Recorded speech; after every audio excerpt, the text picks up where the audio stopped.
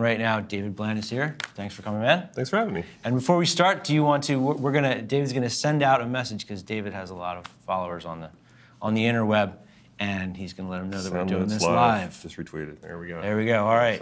So now millions of people will be watching. At least tens. That's 10 more than we had before. Okay, so before we talk about the main topic, can you explain to the folks who are watching, if they're not familiar with you or with your company, what the focus of your work is and kind of what your passion about that is? Yeah, I'm really focused on building businesses that matter. So I kind of grew up in the Agile community. So my first startup, our CTO was like, "You're Agile, end of training." And that was around 2000, 2001. Okay. That I got thrown in kind of the deep end as a designer and developer. And I had to learn on my own and then learned a ton of bad habits. And then over the years, I just finally started to sink in what it was about. And then I got really frustrated because I was at 3 different startups, and 2 of them kind of iteratively delivered things that nobody cared about. Okay. So we're doing Agile, we're like, feeling really good about things, and then we implode because nobody cared at all what we were building. Okay. So kind of pulled me back a little bit and say, okay, well, can we apply this stuff upstream, so we can build stuff that people care about too? Right. We can build it the right way, but are we building the right thing? And that's where I'm drawn to now. So almost all my work is new product development or some kind of new enhancement to a business. Okay. How do you test that before you build out your backlog? So I'm kind of pulled really far upstream. But here at the conference, I'm trying to say, how do you connect that? How do you decide what you put in your backlog? So that's what I do. So Lean Startup is I know that's a big part of the way that you're approaching the work. How does that, with the clients that you work with, how does that factor in? I mean, are they mostly startups that you're doing now, or is it larger companies? Like, what kind of organizations are you helping get? It's mostly larger companies at the moment. I still do some advising in Silicon Valley with accelerators out there. And startups go through in waves. So I get in front of waves of startups, like 40, 50 startups at a time, which is nice. And that's always fun for me because startups just watch which ones fall apart. And most. 9 out of 10 fall apart, probably. Picking, I got 10 on that one. Yeah. But they reach out afterwards. It's nice. I advise a few around the world. But most of my business are corporations like, what would we do if we couldn't sell our product anymore? How would we survive as a business? Or what happens if retail goes away and that's our only channel? What do we do? So I'm pulled in to say, well, let's not just freak out about that. Right. Let's actually design a business that builds on what you already do well today, but in a different way. Another leg to stand on. Yeah. So what if it's a service and not a product? What would that look like? So it's a lot of when I pull from Lean Startup and also design thinking, it's very much how do you apply a scientific method and a process to that? Because you want it to be repeatable. Because you're going to crank through a bunch of different ideas.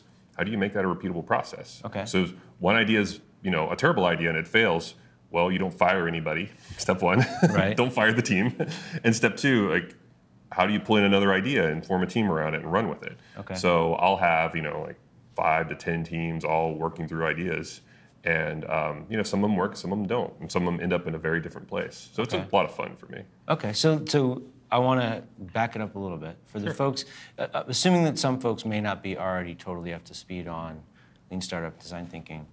Can you first kind of briefly explain what Lean Startup is, or how would you explain it to somebody brand new to it that never heard of it before? I view it as scientific method applied to business. Okay. So how would you deal with extreme uncertainty? Okay. So I pull a lot from Eric Ries, who wrote Lean Startup, and it's basically like, how do you make that a repeatable process? What's your assumption? Do you have a hypothesis you could create where you could test?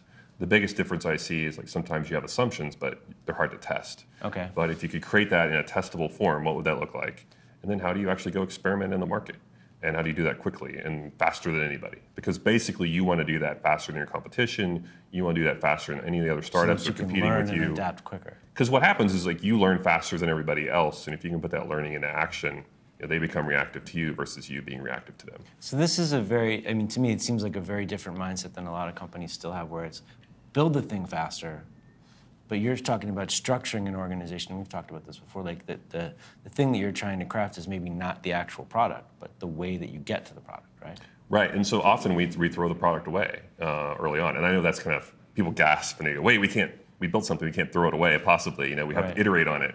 And I think maybe those cases we jump to Agile maybe too quickly, where we say, okay, let's iterate on that idea and keep doing sprints after sprints. Yeah, it's like we had a terrible idea, and then we iterate on it, and now it's an okay idea. And it's never really a business. So How do you actually stay wide enough so maybe we experiment on 3 or 4 ideas? Okay. And use data to inform whether or not we actually keep going. So if you were going to switch from 1 idea to, let's say, 4, and you were going to iterate on all of them, well, maybe only one of them is going to be the one that you end up going with. Mm-hmm. Maybe you know that at the outset. I can see where a lot of people would argue that those other 3, that's waste. But it's not, from the approach that you take, it's not waste because of the knowledge, right? Because of the learning, okay. Yeah. And I've really grappled with that kind of internally for a long time because I thought, oh wait, we're doing something we're throwing away, that's waste. But if you're learning, is it really waste? When I worked with Toyota in the past, they had this statement I really loved. It was like, if we're not learning, it's waste. And I said, wow, that's kind of like, that nails it for me because I honestly think, we have a lot of waste in the software community right now. Right. And we don't see it because it's not stacked up. Like we don't print out our code and see it stacked up and see it as waste, but it's all those long weekends and nights we spend creating stuff that nobody cares about. All the technical debt, or doesn't even make into a product, right? Yeah. So I'm very sensitive to that, but I feel like if you're learning from it and you spend that learning into the org, that I don't view it as waste if you learned. Okay. So I'd rather, and then also the flip side of that is, well, what if you invested $20 million in that idea and then people worked on it for 2 years and then it failed? And nobody wanted it. That's a lot more waste.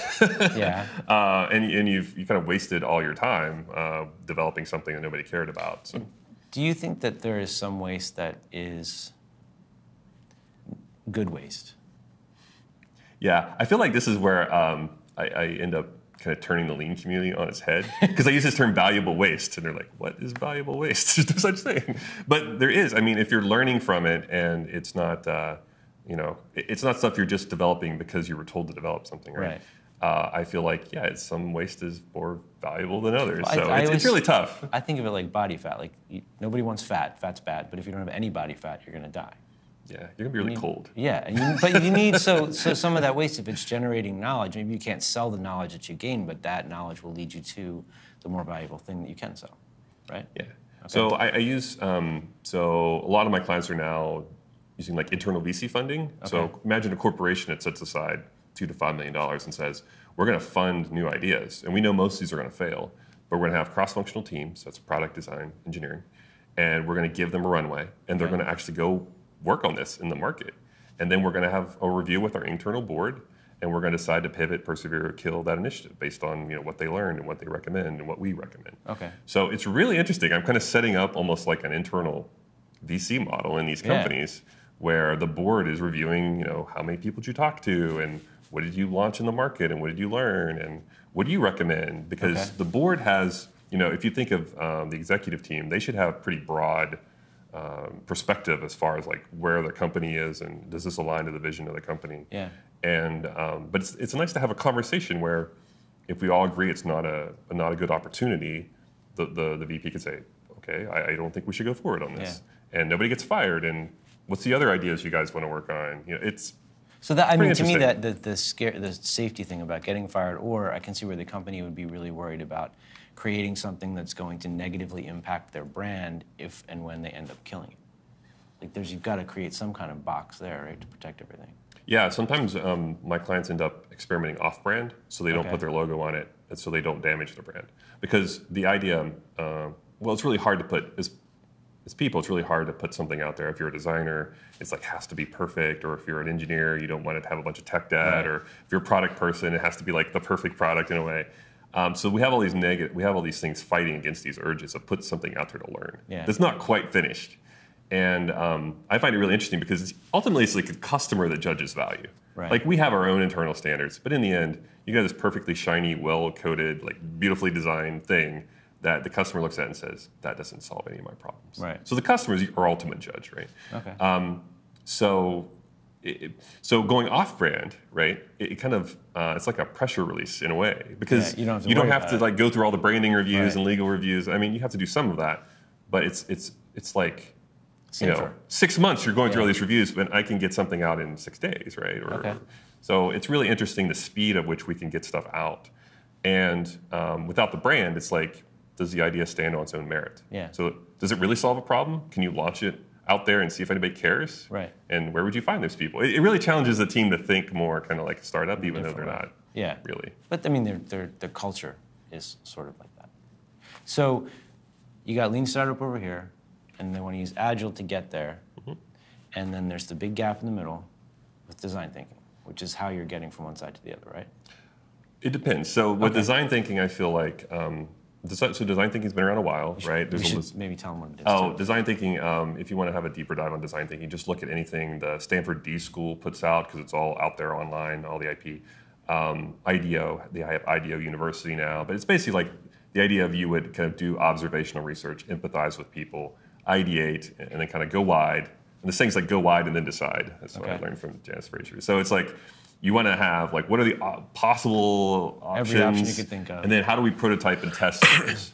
And I feel like the overlap between design thinking and lean startup is really big because you're really testing new ideas in the market. I think where they maybe differ is that design thinking has been around a while, and people have their kind of set. I don't want to say they're set in their ways, but they already have their mental model of how it should work. And then they don't always test the prototype with real customers in a way that I would with lean startups. So, for example, you might have a prototype that you're testing internally and things, but when I'm using lean startup, I want something instrumented with analytics that I test in the market to see qualitative and quantitative. Is there a signal? And I think, but overall, I think there's an awful big overlap between the two. And I think they benefit. We can benefit from using them together. But both of them are used to basically help discover what you're going to build with Agile. This is how I use them. So this is a big difference too, because it would be, I can see where a lot of people would say, I'm going to figure out what we're going to do. Here's what we're going to do. Go build it really fast using Agile or something like that. But you got all the knowledge gathering from the lean startup stuff, and then where you end up might not be where you think you want to go. Right. So I think what I see more and more in my clients, which is really troubling to me, is that they buy in on design thinking, and they have like some really high, high-end firms come in and help them to create all these artifacts from all these like ethnographic research and all that stuff they've done, and then they go, okay, create a backlog and build it. And in between there is product design. I mean, it's really tough to take that big stack of stuff about customers and their pains and gains and problems, and then actually make a product out of that, or a business or a service, right? So I find that that gap right now is a pretty fatal gap in most of corporations I see. Filled with assumptions. Yeah, because they just took that and they kind of made a backlog and then they start delivering. And I think where I pull in more lean startup and other testing methods is just what can we do to kind of test some of that stuff and then maybe hack together some things that we test in the market more before we actually go build a backlog and start scaling things.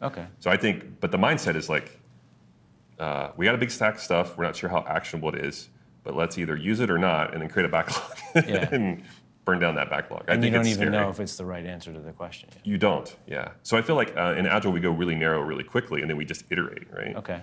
And I feel like if you narrowed in on something that was a terrible idea and you just iterate on it, it's like eventually you'll make it an okay idea. But theoretically, you're getting feedback somewhere along the way. Hopefully, from somebody, unless the person who's telling you what to do.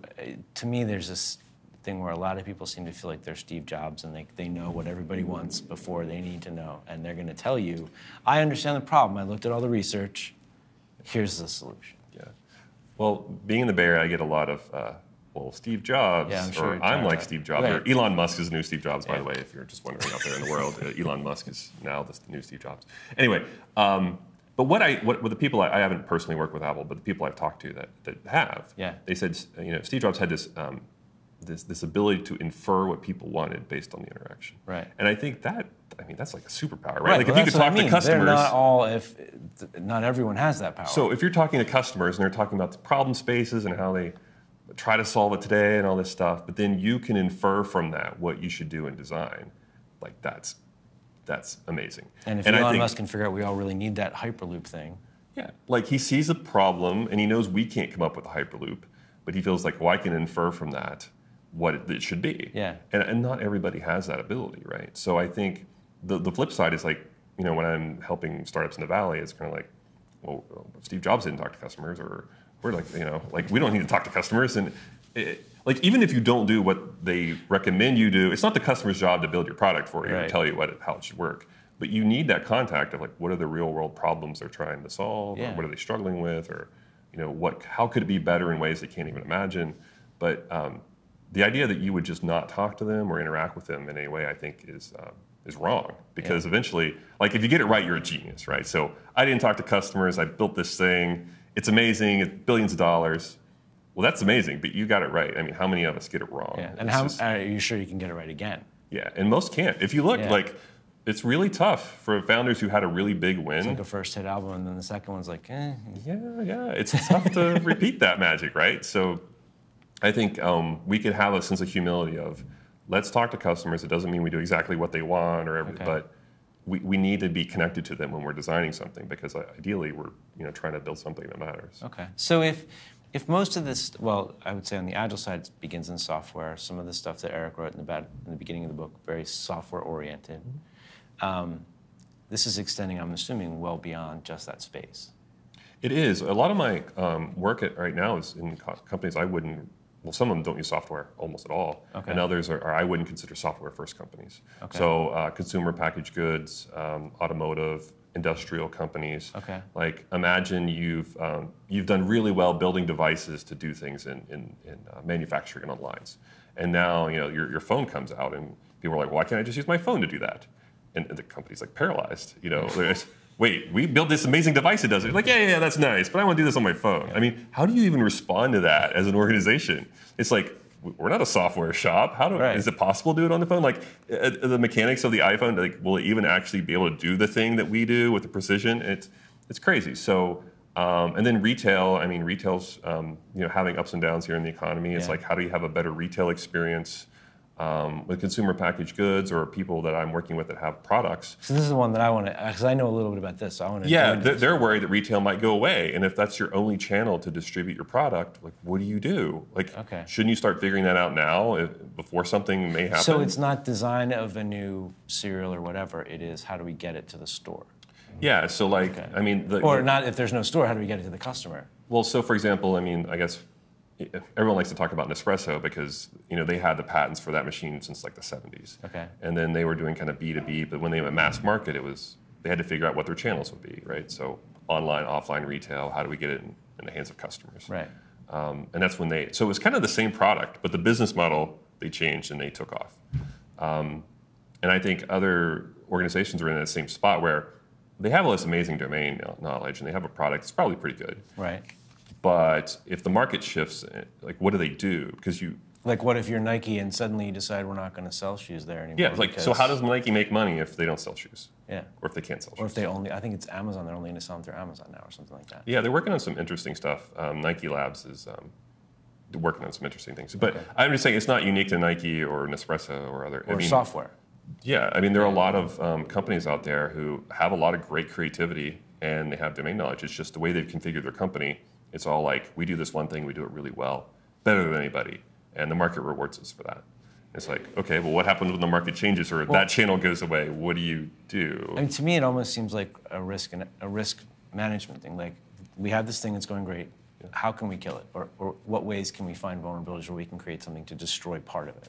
Is that? Yeah, I mean, like, look at the automotive companies. I mean, eventually car sales are going to plateau, maybe even decline, and then we have ride sharing and autonomous and wherever that brings us. What do you do? Yeah. Like, are you a mobility company now, or do you get into ride-sharing business? Well, even though that goes against your car sales, or they're using Lean Startup and stuff like that to figure out how to break through this wall. Mm-hmm. So if the larger companies want to stay competitive, they need some technique for doing this. Yeah. So it's really the companies I work with. It's not they don't have kind of this entrepreneurial spirit. It's just more they have some folks that have never been in a startup before, or they're just not sure like what they should do to go test these ideas. So what I try to do is kind of draw from my startup experience, but also because I've helped a lot of big companies, I want to be respectful of, well, you can't do some of the things startups would do or it'll destroy your brand or destroy your company. It's like, you can't test the need for something with a cancelable purchase order. Yeah. And basically, for those of you who don't know, it's like you would craft up a purchase order that looks real, and it describes what you do by magic, and you go to your biggest client, let's say it's a $100 million client, and you go, will you sign this? This is what we're working on. And they go, yep, and they sign it. And then you go back and you go, okay, they really want it, let's cancel this, and then we'll figure out how to build it someday. It's like, what do you think you're going to do? Like the client, you just lost a $100 million client. Now, a startup doesn't care, right? A startup's like, whatever, there are other clients out there, And so the risk tolerance from, a corporation is very different than a startup. Yeah. And I just respect that. I mean, it's okay. But it's also, I think it's the mindset that if it's the startup and they're following that approach, they're figuring out. And when we talked about it before, I kind of came to this point where I feel like, well, so it's not about the thing we're building. We're building the company. That's the actual product. We just have this thing we produce that we sell. That's a very different mindset than we have this big thing that's been around forever. We make X. Yeah, I mean, you're trying to re-envision it. I mean, it might look like a product at start because you're just trying to test like solution fit, right? Right. But then eventually you want to create a business out of that. And I think if you frame it like horizons, like Horizon 1, 2, and 3, so Horizon 1 is kind of like your cash cow, been around forever, you measure an ROI. Right. And then Horizon 2 is more about kind of growth and scaling, and it's a business, but it's not quite a legitimate business within the company. And then Horizon 3 being, hey, there's something we're not really sure. We're just playing in this white space and trying to figure out is there any opportunity, right? So if you look at that framing, it's not perfect, but it works well enough. So in Horizon 3, you're doing a lot of experimentation in the market. But once you find something, it's like, hey, I think there's a revenue model here. It needs to start becoming a business and starts to be integrated into the company in a way where you can actually like grow that, right? Okay. And I think, if I look forward, I see once people learn how to do this in Horizon 3, which I'm trying to help them with, another big challenge is like, how do you actually integrate it to the business? Okay. Because you look at all the labs that get shut down, right? Like Nordstrom Lab, and in the Valley, some of the labs have been defunded, and it's usually because they come up with some really cool stuff, but then just can't quite find a spot in the business for it to take root. Or it competes with other people's domain, and they actively undermine and kill it. Yeah. So, I mean, there are problems with it. But I think, you're creating a threat internally to the thing that you already have. Yeah, I mean, if it's successful, it could replace what you do today. Yeah. And I think a lot of people, it depends on the culture of the company. They want to keep their jobs. They want to keep their jobs the way they are, I should say. Some of them do. So I know that you have a lot of people that follow you and follow the work you do, and they're pretty hip with all this stuff. Mm-hmm. But what if, for somebody who's watching the video that has been just coming to this stuff for the first time, how would you recommend that they start? Like, I'm a middle manager, whatever. This sounds like we need to do this. Mm-hmm. How do I start those conversations? Well, I think it's, I try to use like metrics judo. Okay. Anyway, so like middle managers usually have all these things they have to measure to be successful. And what I'm finding is like the trends now, if we need to work a different way, we're going to have to measure different things. Okay. And I think that's really tough because if you say, we're going to work a different way, and then you don't give them anything to measure, I feel like the middle layer of a company is just going to revolt against you. And if you need an example, take away the Gantt chart, tell them we're switching to Agile, and don't give them anything. Yeah, that's one way. I mean, it's not like I've ever experienced this. But anyway, so I found that if you can give them other things to measure that are different indicators of progress, that helps. So like, I use pirate metrics and things like that, like acquisition, activation, retention, referral revenue. How many experiments are we running? How many customers are we talking to? You can come up with different measurements that they realize like, oh, these are just like other things we'd measure. Yeah. And then you have this conversation of, okay, can we actually measure those in this company? And then how would we report progress? So rather than say, hey, we're on scope, on time, but like these are the features, the dates, we're good. It's more like, well, what are the outcomes of those? And how would we measure those? It shifts the conversation, but they don't completely shut you down usually. Yeah. It's usually, it's like this that's why I call it judo, because it's like, here are other metrics, or innovation metrics, or here are other things you need to think about, because we can't just measure ROI and feature release. Yeah. So I almost wish this was audio, because I'm going to ask you a question. I don't know if you're going to want to answer it or if it's going to be a total disaster, but it's fine.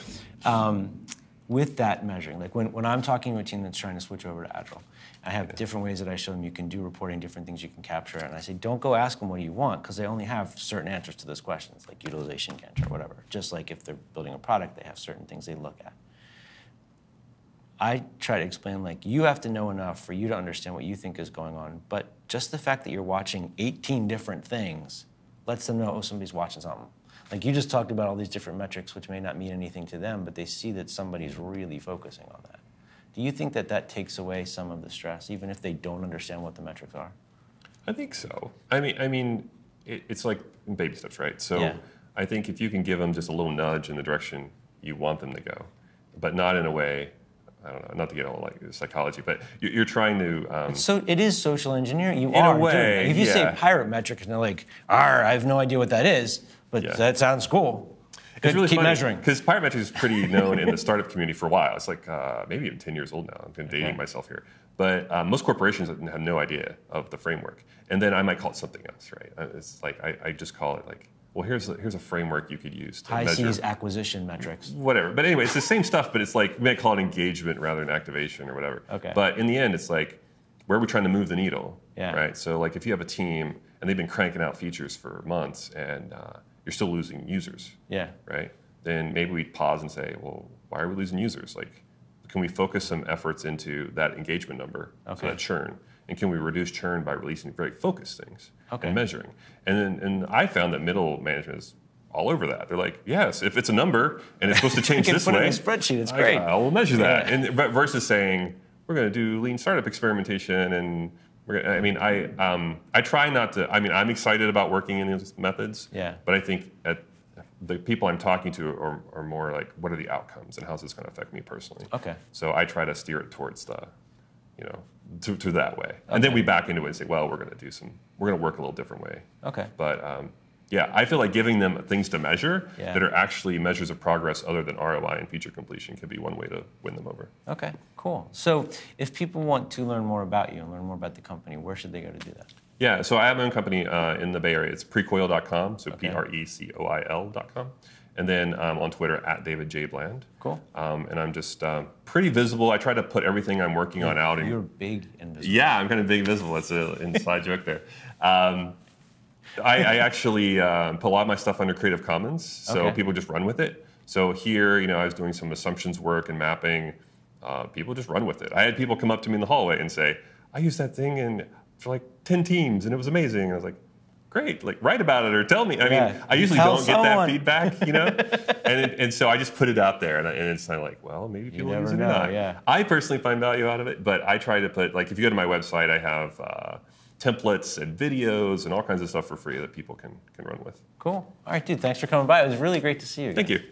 And keep watching. All week we're going to be doing live interviews with folks that are here at the conference, and thanks for watching.